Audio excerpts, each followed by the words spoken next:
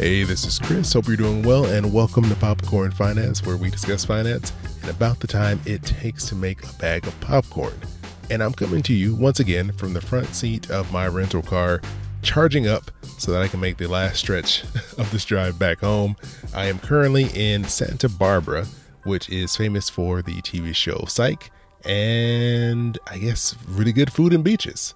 But I am unfortunately not enjoying any of those things because it is almost 11 o'clock here. I just had to get one more quick charge in, hoping it'll be maybe 15-20 minutes, and I'll be back on the road and hopefully sleep very soon because I'm already starting to get tired. Since I'm here in my car, it's time to do another Popcorn to Go episode because that's what we do. Apparently, when I'm in my car charging or in someone else's car charging, we record a podcast.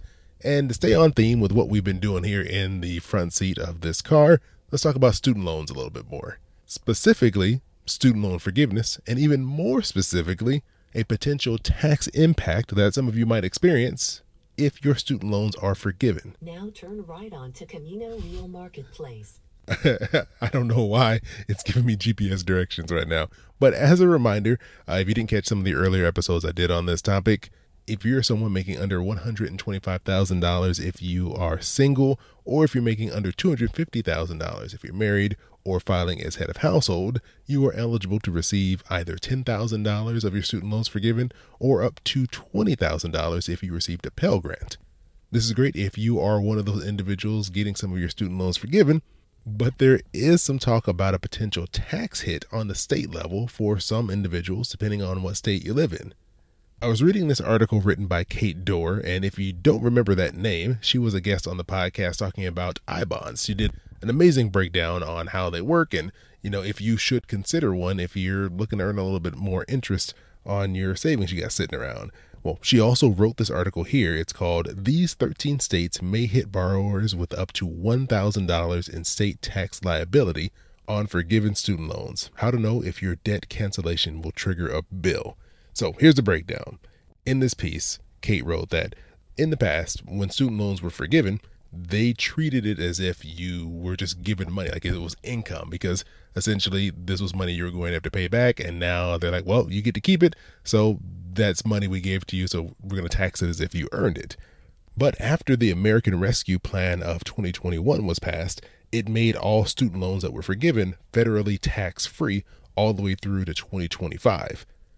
And that same law covers this latest round of student loan forgiveness. So how do you know if you could potentially be hit with a state tax bill on this loan forgiveness? Well, there are 13 states, and if you live in one of these states, there is the chance that you could be taxed on this student loan amount that's forgiven.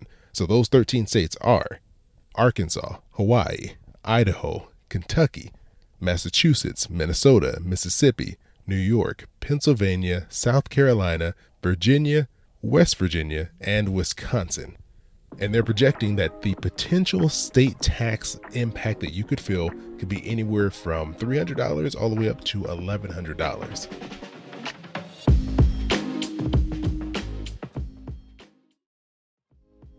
So now that I got you all stressed out and worried about this tax bill that could be coming around the corner, it's important to note that although right now those states don't have any provision within their tax law that would exempt you from paying income tax on that forgiven loan, there's still time. They could change their laws. And so in the brief bit of research I did on this, what I found is that some states have these, provisions within their tax law that would allow any changes to the federal tax law to roll over to the state side. Some of them happen instantaneously. Some of them happen a little bit delayed. Some states don't do that at all. But there's still an opportunity for these states to make amendments to their tax law, regardless of what bucket they fall into. So even though right now it looks like there's potential for them to, let's say, charge you state income tax on these forgiven student loans, it doesn't make it a given or foregone conclusion that that's what's going to happen. So I wouldn't quite stress out. What I would do is just follow up with your state. I mean, I know that's really hard. Like, you can't just call them and be like, hey, what's going on? I'm sure no one's going to answer your call, and whoever answers, if they do answer, probably won't have an answer for you. But I would keep an eye out for any news in your state. So it's going to be very local. So that's why for me, it'd be hard for me to, check in and let you all know what's going to happen to each of these individual states. look for one of your big publications, see what they have to say, have a Google alert if you want to just stay on top of things, just to see. And I mean, it's not something that's going to hit you right now. This will be something that would come up next year as you're filing your taxes. But I thought this was interesting because this is not something that I had thought about at all whatsoever when it came to the student loan forgiveness. So I just want to give you all a heads up, give you something to keep an eye out for. And I think that's about it. I think I have enough charge on this car. I can get out of this random parking lot where there's a Van store out this window. I see a See's Candy. So I would say I feel safe, but See's Candy, no one's going to See's Candy at 11:30 at night. So I'm going to unplug this car. I'm going to hop in it and drive the last, let's see how long I have left to go here. I have a remaining 116 miles, which they say will take me about an hour and 51 minutes.